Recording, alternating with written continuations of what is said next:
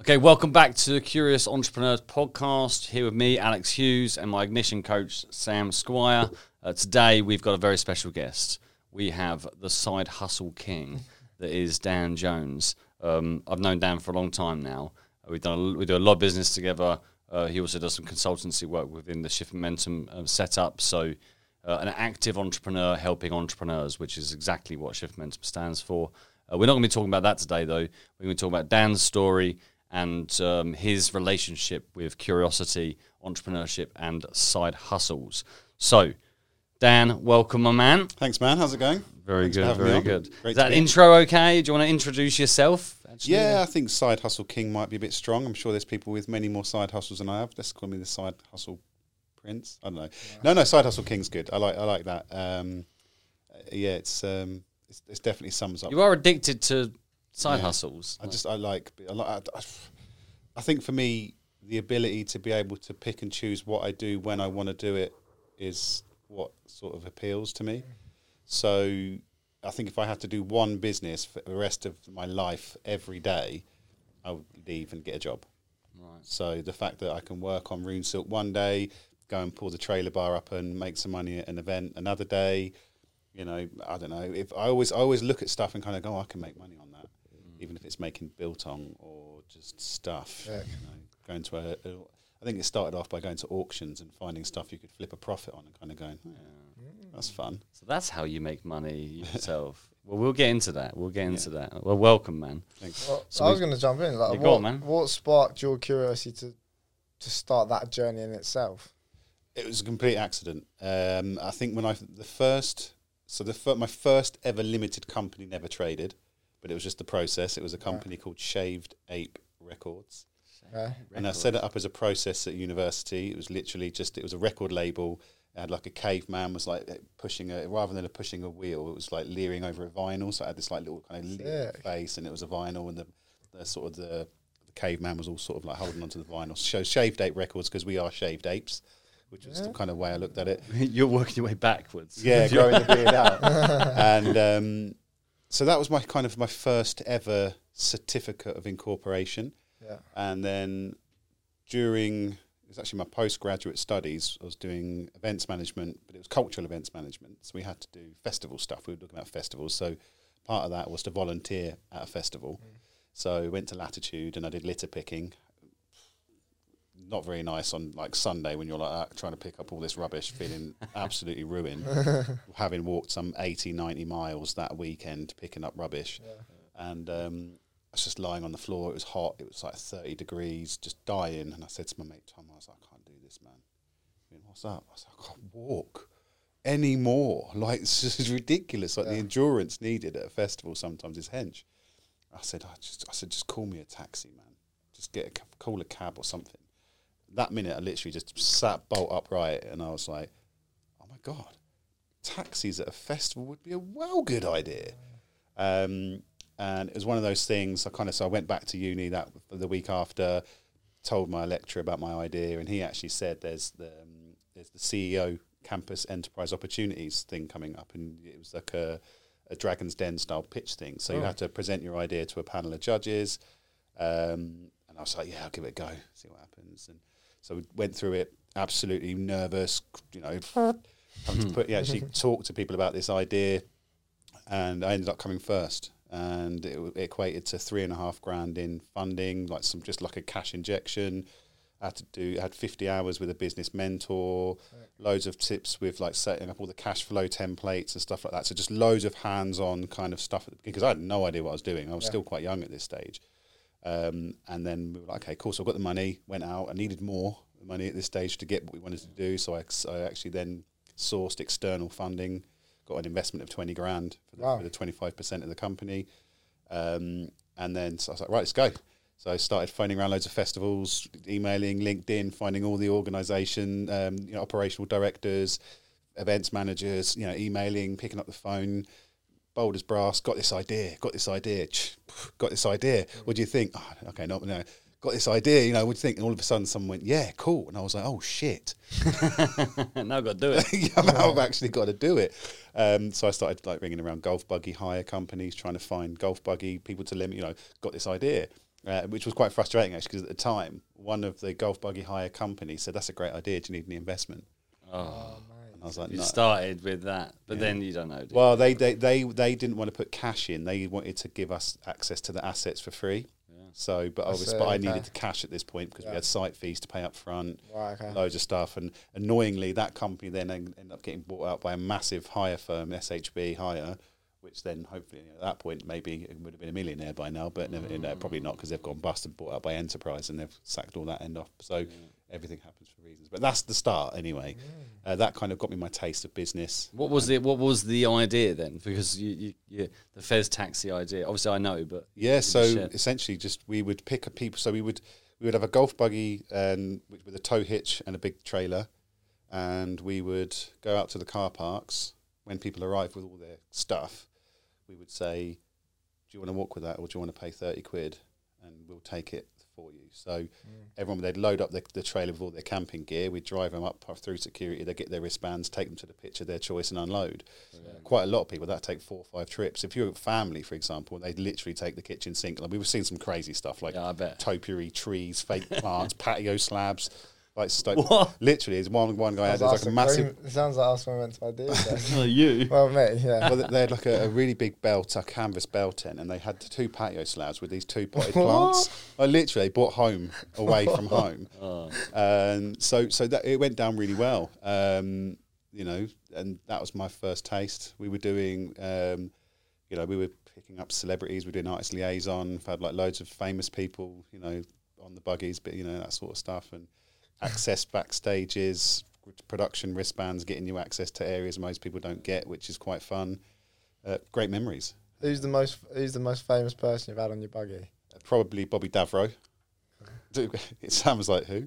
No, I'm joking. I joke. For us, Bobby Davro was a huge one.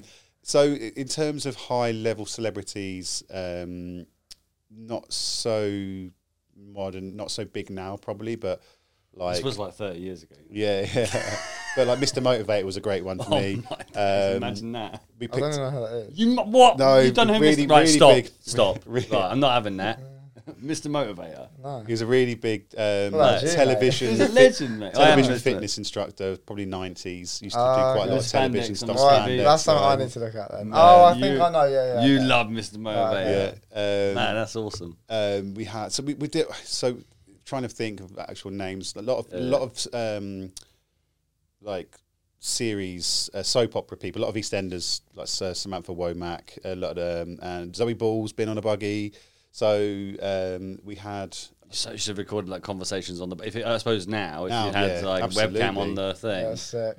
So again, Hardfire. You probably don't know Hardfire, Sam, but Alex might. So Hardfire band. I think it was something. It was like a CCTV album. I can't remember what it was called now. But it's caught on camera or something like that. And I was at a festival and I was backstage and I saw the bass. I saw them both. Got a picture of them both. But the bass player was walking to the toilet and I went, "Oi, taxi, mate." And he went, "Oh." He turned around, came over and spoke to me. And he was like, "What's that?" I said, "Do you want a lift anywhere?" And he was like, "What do you mean?" I was like, "Just go and drive back if you like." And he went, "Yeah, sounds sick, mate." So he just jumps in the back of the buggy and I'm driving it because it was a VW festival. I was taking him through all the camper vans, show camping. It was with him for about 45 minutes having a chat. So it was really nice, that side of things. But yeah, a few people, and some of them we don't necessarily know. Like Disclosure, been on a buggy, had the whole of Disclosure on a buggy at Festival. We did some filming with ITV, Channel 4. What was the guy from In Betweeners did the festival film? Simon. Terrible names. Yeah, the guy with the quiff. Yeah. So so we used to get you pulled in quite a lot. Warwick Davies had Warwick Davies on a buggy at Festival when he got married at Camp Festival. So there were loads of names. I'm starting to remember them all now. But it's all just part of the experience. It's all just good fun as well. It was really, really nice. Lots of memories made. But it kind of spurred on that sort of, I like working for myself. Because the season was May to September. So I kind of had to make my hay in that sort of small window, and then I kind of wouldn't have any work September to May. But I like that. So I used to play FIFA quite a lot in the winter. Yeah, well, why not? Go and get suntanned in the summer. Nice, that's so sick.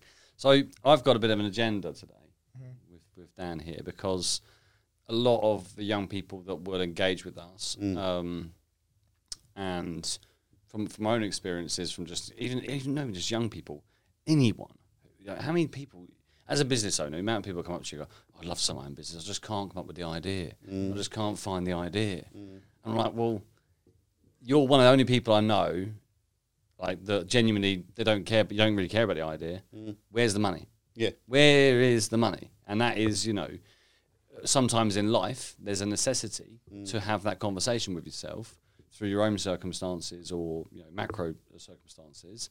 That mindset's really useful. And when you layer on the entrepreneurial skills and then, obviously, of your experiences now, if I said to you, right, you've got to do it. A month from now, go out to the world and bring back 10 grand. You're going to find a way. Oh, for sure. I think having something that you enjoy doing and that you can profit from is always a bonus. That's the ultimate, right? That's the end game. Yeah, absolutely. And I think that there's so much now with such a low barrier to entry because cost of stuff is coming down, cost of equipment's coming down. I mean, you only have to look at the ability to be able to take good product photos on your phone rather than having to go out and spend £1,500 on a camera. You can get heat presses for T-shirt printing for like 200 quid. I reckon you could probably start a profitable business with, if you had 500 quid, I always say 500 quid to a grand. It's like a really, a nice level entry. Some people might say, well, I don't have a grand. It's like, right, save. Because a grand, believe it or not, depending on your circumstances, not everyone can obviously achieve that, but a grand is a figure that's not completely out of reach. Yeah. And what you can do with a grand now is incredible. Yeah. Even if it's just setting up a website in WordPress, learning how to build websites. How many people want landing pages and websites throwing up now? How many businesses are there out there that don't even have a website still? They've never transitioned to online. So, and it doesn't cost much to learn how to build a website now. And with plugins for WordPress and Shopify, it's so easy to build stuff. You don't even need coding knowledge anymore. So yeah, it's about finding, matching. We do this. So month one of our program, as you know, we always talk about that income capabilities. You as an asset, what are your income capabilities? So if you can code, brilliant. What are your opportunities around that? If you've got that kind of creative flair and you're aware of your creative flair, because we're all creative in some way, how can you use that as an asset to make money? Once you're there and you've got a bit of cash and you're going, you've got your oxygen mask on, and it might be that you've got to get a job as well. Then you've got that little bit of cash. What would you say your kind of first 3 steps that you take when you've got, right, I've got this idea, and I've had this conversation with you at least 10 times in the last year. Yeah. Alex, I've got this idea. What do you then do with that idea? Is it something, do you have a process, or does it depend on what it is? Depends on what it is. But I think mostly for me, it's just go and research it. It's someone already out there doing it. And a lot of people go, but there's already loads of people doing it. And my answer to that is great. It means it's been validated. Yes. So, nice. You go do it again. Go do it as well. A lot of people have this big fear that, if someone else has already beat me to the finish line, it's like, well, cool. There's still millions of people that aren't buying from them. Absolutely. Look at Yahoo. Yahoo were the first there, and are they the dominator? Exactly that. That's a really interesting mindset. Like, that's a common theme actually, where especially when even in the enterprise days with running schools, young people feel like they have to create something new, the new wheel. And even like with young people we're working with on our program, they've said, but someone else has done it. But good. That doesn't mean you can't put your own spin on it. They've got the groundwork in. You can layer, then you can find new ways. And you yourself are a unique personality. So like so let's talk about Rune Silk. Let's talk about Rune Silk, because that's, if there's a brand that you're most known for, especially on social media, Rune Silk's probably the one. Yeah. Right? It's I guess it's my the brand that I'm more connected to personally. Yeah. Whereas the other ones are sort of just businesses, apart from the bar, I guess, because I am very much front of house. But Rune Silk's very much my personal brand. So like, where did you start it? When did you start it? What are some of the key lessons that you've learned, and kind of where is it today? So Rune Silk was very much reverse a little bit back. So the business that came before or alongside Rune Silk and Fest Taxi, because I was kind of running them all at the same time. When having Fest Taxi, being a young entrepreneur, not quite knowing how to take money out of the business, I would kind of just have either a small salary or a dividend. But what would happen is I would get my dividend in April. Let's say it was $5,000 because it was quite small at that point, and I put it in my bank. It would cover my overdraft, and then it would disappear. Poof. 3 months. I was like, got no money again. So I thought, okay, this time I'm going to use that money and purchase something. And I'd seen quite a lot about wooden sunglasses. Loved the idea of wooden sunglasses, loved the eco-friendly kind of side of it, the sustainability of it. And I was like, right, I'm just going to go and buy some sunglasses. Going to go onto Alibaba and find someone who can manufacture some sunglasses. First spent 700-800 quid on a few pairs of these sunglasses. Wicked. They arrived and I was like, oh, they're bloody horrible. Like they just didn't work. Like they had like the nose pads on them and they just looked uncomfortable and it was like, oh, I wonder if I could just take the nose pads off, and then they weren't comfortable and I was like, okay, well that was so the lesson learned there is order a sample before you go and spend it. Right, okay, you went bulk. Don't go and buy 50 to 100 You still pairs got them? No, I got rid of them. I managed to sell them. I did sell them. Oh, So that's the thing, I did sell them. I was like, good. But it was one of those ones where it was like You weren't happy selling them. I wasn't happy selling them, but it was quite a lot of friends that wanted to support me. Like, yeah, I'll grab a pair of them for 20 quid. Right, okay. And it was probably like, yeah, put those in the bin. They're spinning in a box of someone's like Christmas hamper or something. Yeah, They so, had like tried to get like a bad smell with a nose block. yeah, just pinching it off. But even then, I didn't really tackle that much of a business because at that point, I was very much in the field, hands-on, get sweaty business, go and actually do the work. So when it came to e-commerce, I didn't have a clue. I was trying to put stuff on Etsy, Depop. I was trying to put all these outreach there, sell a pair of sunglasses. Woo, yeah, £20. And it got to the point, actually, I was still doing Fest Taxi, and I would trade sunglasses for food, like food vouchers. I'd go around to like the staff production people, and I'd go in there, oh, all right, Dave, how's it going? Oh, Dan, you can still get those sunglasses. You got some of those food vouchers? Sweet, swaps them. So it became a bit of currency. It was actually quite funny. So I was almost literally selling them out the boot of my car at this point. And then I thought, right, I'm going to go and tackle some markets. So I built this display stand and I went to a Walthamstow Winter Wonderland market in November. And I was like, sunglasses really don't sell very well in Walthamstow, E17 in October. People come past, I'll give you a tenner for it, mate. I'll give you a fiver for it, mate. I was like, that's not working for me. Yeah. So needed an all year round product. And at this point, I just so happened to have a beard. I'd seen I've been given beard oils and stuff like that were rubbish. So I was like, I'm going to have a crack and stab at making my own ones. I mean, this was before I knew about loads of independent beard care companies. I started learning there are actually loads. Before we move on, one thing I absolutely hate is when new beard brands, they go, oh yeah, I made it because there's nothing out there that was any good.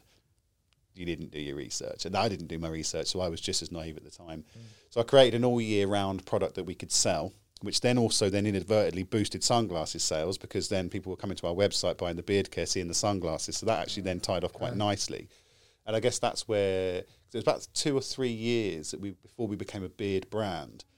Now we're at 2022. I'm trying to move away from being a beard brand and going more into the apparel side of things. So we will still have beard care products, but we want to become more of a men's accessories, not necessarily men's either. We will do women's more stuff, but become a brand. So that we have the apparel, we have the accessories, and we also have a beard care range and other cosmetics. So there is a growth plan to actually step away because we got pigeonholed quite heavily. People call us a beard brand. And I say to people, we're not a beard brand. We were always an apparel company that then delivered a cosmetic product. So the future is to swerve, to almost do a complete 360 or 180 again and go back to the apparel stuff. And then have that. That's exciting because that also gives you the flexibility to play with the market. So you can make anything. Yeah. And that's why I discovered we have wallets, bracelets, anything that you can that people want to buy that's an accessory. And the cool thing is as well is because we're still so small and lean, we can be so agile. Like if we want to change our style for a t-shirt, like we're just bringing out all the acid wash stuff because all the acid wash stuff is massively on trend at the moment. Swerve straight into acid wash tees, so we have the ability to quickly flex where we're not buying tens of thousands of t-shirts, we're buying 10 or 20 t-shirts, doing them all in-house.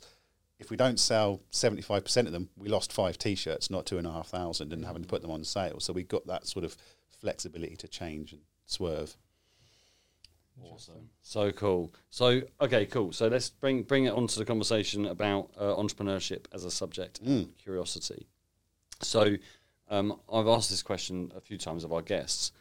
When you were doing all of this, you think back to when you were younger, were you thinking about entrepreneurship as a subject? Were you thinking, oh, I want to be an entrepreneur? Or were you recognizing that you were becoming an entrepreneur or was it a purposeful pursuit, I suppose is the question?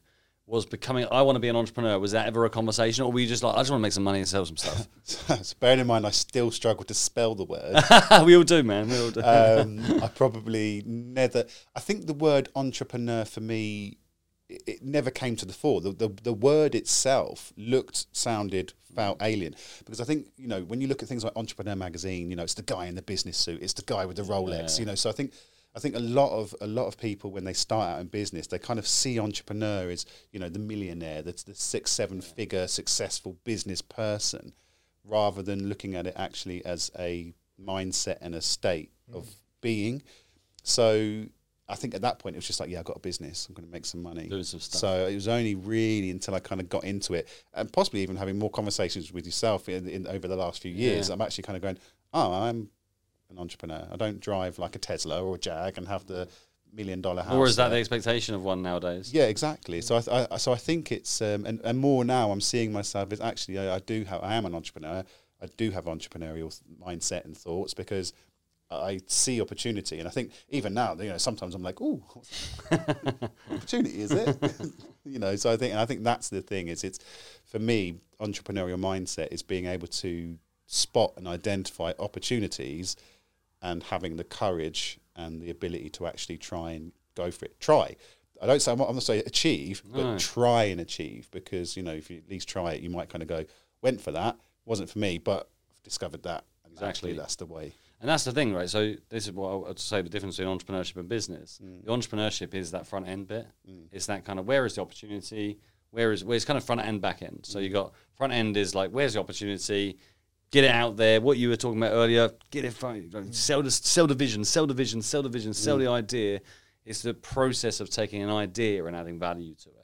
And then the back end of it is obviously the exits, which is around, it's actually then, which you kind of did at the front as well, because you sold equity day one. So you were actually born into entrepreneurship without you even realising this. Yeah, pitching the idea, and I think that's it, isn't it? Yeah, I think the thing as well, having your own business, you do have to take yourself out of your comfort zone. There's no point kind of going, I've got this idea, but I'm a bit too scared to pick up the phone, because that idea will just go. And it is. Don't take yourself out of your safety zone. You have to push out the comfort zone. Even if you phone up a few people and completely mess up the pitch, don't worry, put the phone down and go again, because I think that a lot of sometimes the downfall of some really creative talent is that they don't have the confidence to portray their idea, or I don't want to say sell, but portray it, or the vision, to someone else to get them on board from a financial perspective, or even from a commercial relationship. But you just have to kind of go, I'm going to do it, let's just go. No, on that, I was going to say that I think that in the day and age of social media and how one can compare success in brackets to someone else and how their journey is progressing, I think that the fear of failure has increased. And I think because of everyone's interconnected as well, if you do fail that pitch, what if that person tells X, or what if this is being filmed? It looks silly. Yeah, I think that's a lot to that. I think that's coming out a lot, especially from the local area. I think in where we're based, because everyone knows everyone, and if you do something out of the norm in the town, it might be documented. People are afraid to be their true self, and I think being an entrepreneur, like you say, and the conversation we had with Simon Scribb, anyone could be an entrepreneur, and I think the whole point of being an entrepreneur is being yourself. Yeah. That's a huge element of it as well. It's about activating, right? We talk about activating. Yeah. Like, it's a wonderful shortcut to activating that. It's about that box. Move yourself out of that box, because when you do, you're basically untangling and unwinding all of what you've been told you are and you can't be. Literally, what about that story? I had a voice note yesterday. Oh, it was lovely. Someone's been on our Discord channel for 6 days. In lockdown, they literally said, I haven't been awake for the last 2 years, and I feel alive. Nice. And they set up their own Etsy business in the last 6 days, joined the Discord community, have had over, I think, probably 300 views on their Etsy profile and over 5 sales. Now they've left me another voice note last night saying that they've got their business in a wedding store ready. They're drawing a wedding store, and I've got another shop in town. So within the space of 6 days, and they literally said I feel activated, I feel alive, and I believe that over the last few years, I haven't jumped into a job because I know I've got this potential to do this. And it's almost like they needed that little bit of belief from someone else to go, you can do this. And it just sparks them. And that's that is so relevant to like 20% of at least 20% of our society. Yeah, 100%. Because that's how many are inactive right now. So I think that is the answer. So I want to get on something practical just to kind of round this off. I know you're a big believer in getting told no, because we share the same philosophy around how to develop that kind of confidence and resilience. What are some of your favourite ways of getting told no when you're practicing a market? So let's say we kind of come up with an idea now. We're going to go out, so we're going to pick a sector, and we're going to go and sell this idea into it. What are some of your creative ways that you're getting a no before you pick up the phone? Yeah. Have you got any kind of creative tips to start flexing the muscle of receiving the no, the all important no? I think there's a lot of fun you can have with it, and I mean, I think it depends on how much fun you want to go with it, just to get the motivation. Like when I used to work in sales, we used to phone up people to almost get a yes just for something random first, and I would phone them and say, "Hi, it's Dan here from Club. I'm just phoning to see if you like a lot of chocolate on your biscuit." And they would go, "Yeah." I would go like, "Thanks." So that was just a yes, just a funny kind of, and you'd get them kind of like, "Huh?" And then you go, "Thanks, bye." And you might even just go, "Bleep," as you put the phone down or something like that. Just to because I think the important thing is to get yourself in a kind of a happier mode, because you can hear emotion. It's a win at the end of the day as well. Yeah, you're going to feel good. So you got yes. I guess there's other things as well. You could ask questions. You could be a bit clever and say to them, I don't know, I'm trying to think of a line now, put me off. If you want to try and get them to say no, you want to ask them a question that they're going to say no to, and go, "Well, I'm glad we got the no out of the way. Right. Let's try and see if we can get you to say yes." It's just having fun at a human level. Don't pick up the phone like you're going to sell something to them, because they're already going to get you off guard. Yes. And there's an important saying, I was listening to an audiobook a little while back, and the most important thing is some will, some won't, so what next? And I think that's very important when it comes to these people that you were saying earlier on about feeling maybe like a bit embarrassed on socials, or what if, and it's like, cool, well, some will like it, some won't like it, some will like me, some won't like me, so what next? And I think that, that's for. I know it didn't really necessarily answer your question. No, it's great. But I think it's more of just knowing that even with social media, like, some people aren't going to agree with what you say.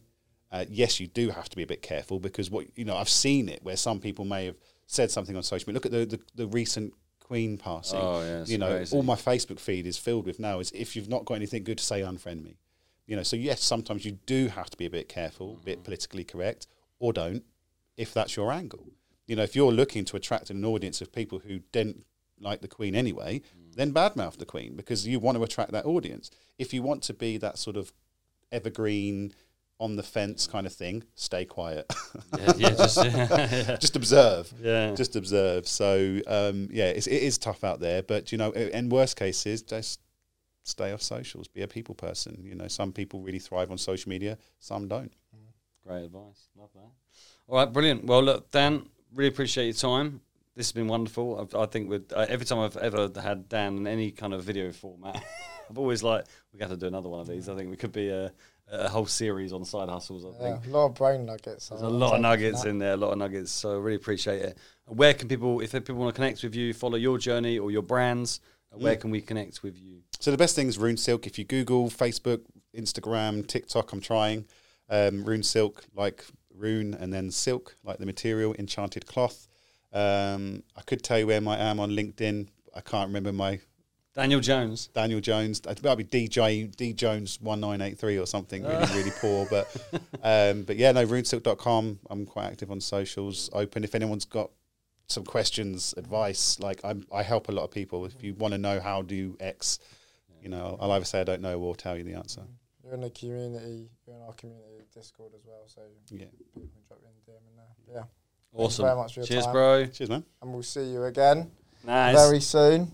So if you like, obviously, the conversation with Dan and us, drop us a like, subscribe to our podcast because we're hitting the business podcast charts soon. Oh, yes.